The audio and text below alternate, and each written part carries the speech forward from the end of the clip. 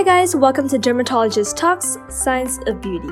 Today, we're going to be talking with Dr. Teo Wan Lin on the concept of functional dermatology and how it's relevant in treating different skin types such as acne-prone skin. We'll touch on promising botanical ingredients that can be used to treat acne and talk about how you can incorporate these into your skincare routine. Well, firstly, Dr. Teo, can you explain the concept of functional dermatology? Functional dermatology is a realm that crosses into the pharmaceutical industry.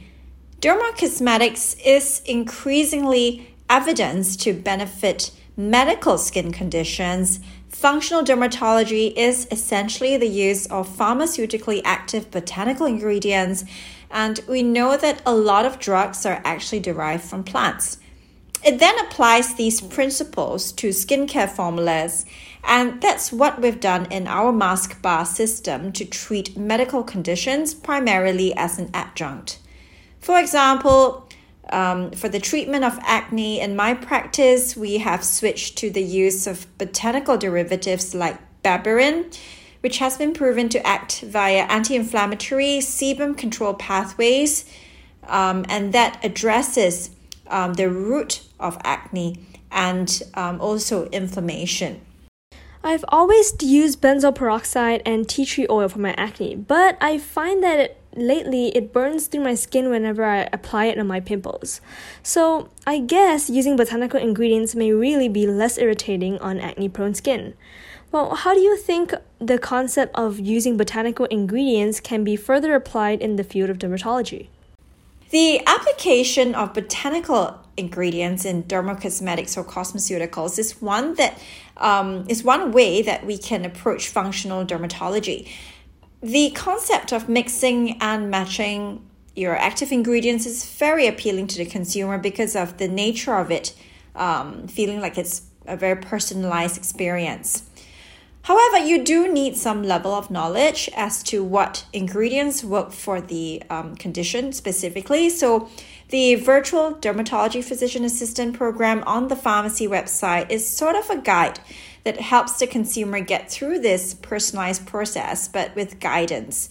The final recommendation will then be recommended by an algorithm similar to what we would implement in the pharmacy practice itself. So you're talking here about an AI algorithm in which you would answer a bunch of questions and then it would recommend ingredients and specific products for your skin type. I can really see that taking off, especially for people like me who are often confused on what I should put on my face. Well, for me, I actually have combination skin and oiliness mostly concentrated around my T-zone area. And maybe once a month during the time of my period, I do get some acne breakouts. Do you have any tips for me? If you do suffer from mild symptoms like on and off acne, oily skin, you don't really have active acne breakouts, but just a little bit of seborrhea, you can use a serum that perhaps contains an astringent. Certain botanical extracts like chlorella from algae actually helps to regulate sebum production, and that is in the blemish spot cream.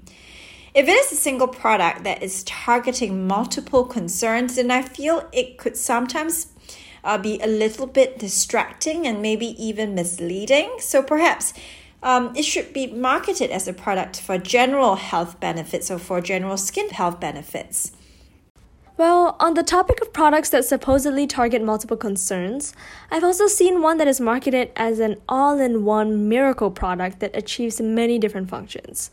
Well, what is your take on that? Is it possible for a product to do it all?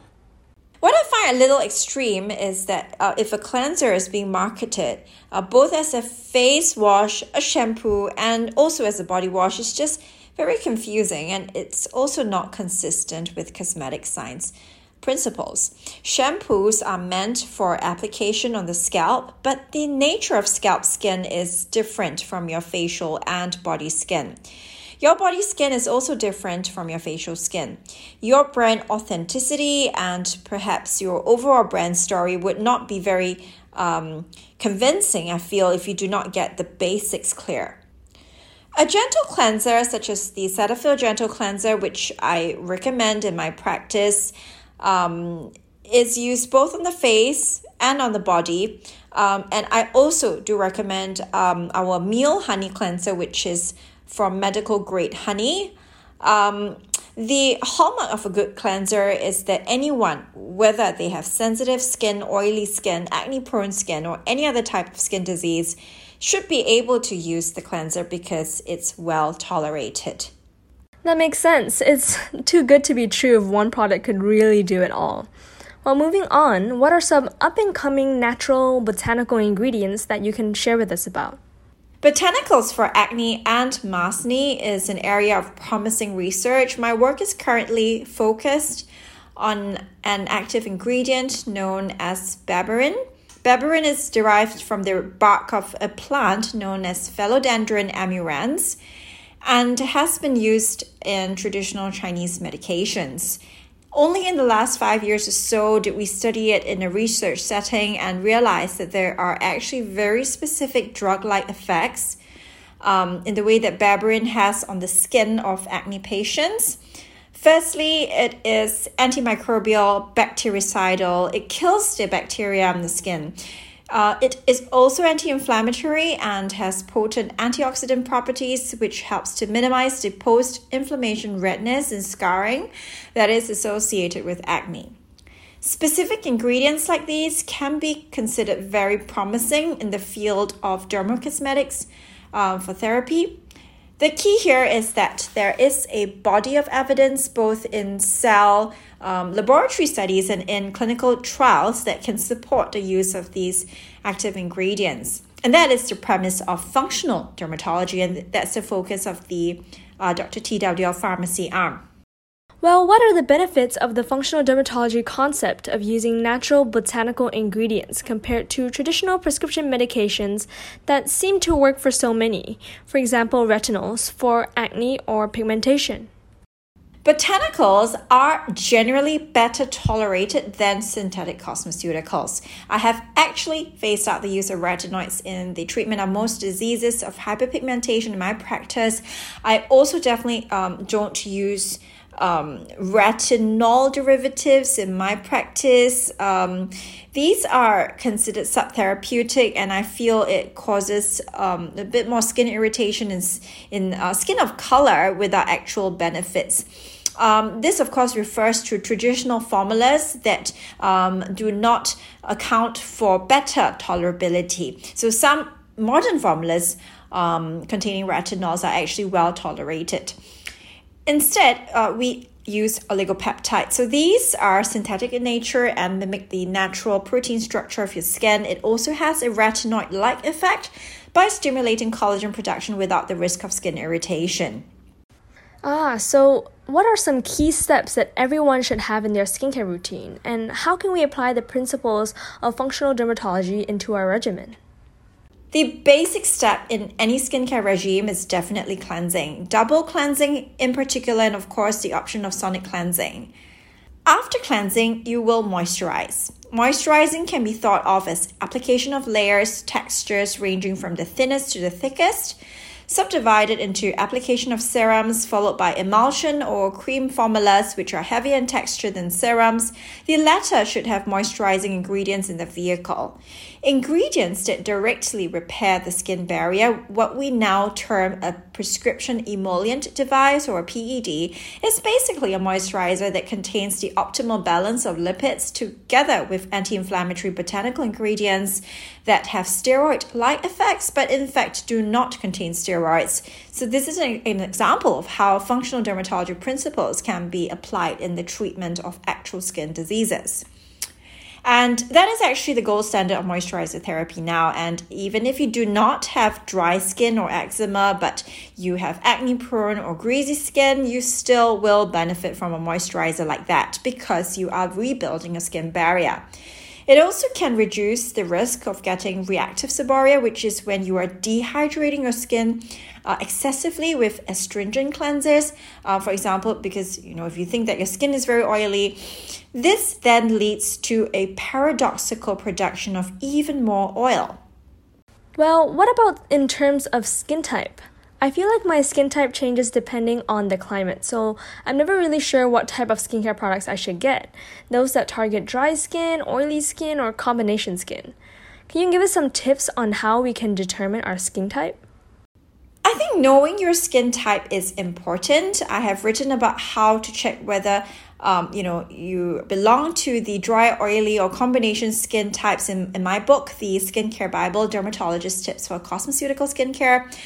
We have included the checklist in our podcast transcript at scienceofbeauty.net. So go ahead and have a look at that at the end of this episode. Well, in Singapore's humid climate, I find myself sometimes skipping out moisturizer just because I don't feel like my skin is dry, or I'll feel that the moisturizer will make my oily skin feel even oilier. So is moisturizer only important if I have dry skin? A good moisturizer is still essential. In Singapore's humid climate, I would prefer emulsions, which are oil and water formulas, as opposed to cream formulas because of the humid climate.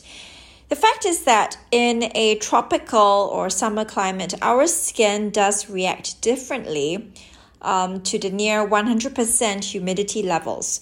Our skin is definitely observed to produce more oil than if we were living in a temperate country.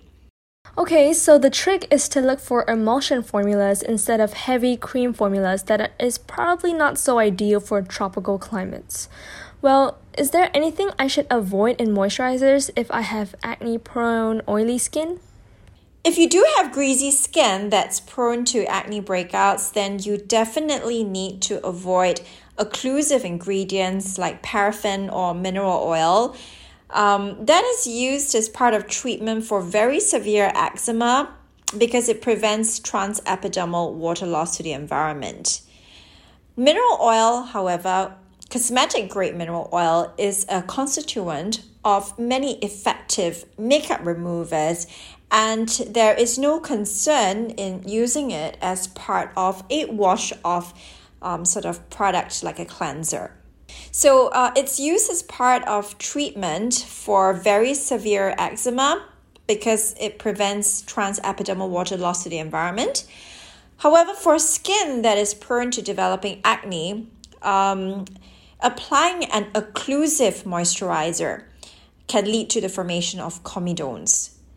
Trends like slugging, where users apply layers of Vaseline on their skin to lock in the moisture, would actually be detrimental in an individual who has greasy skin, as it will cause pimples.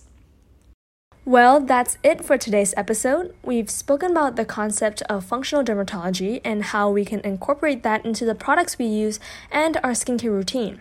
We've also touched upon the importance of moisturizing even for greasy skin types and beauty trends like slugging that may not be suitable for those with oily, acne-prone skin. Well, thank you guys for joining us. You can follow Dr. Teo on her Instagram for the latest podcast updates at Dr. Teo Wan Lin, and also visit us on our website at www.scienceofbeauty.net.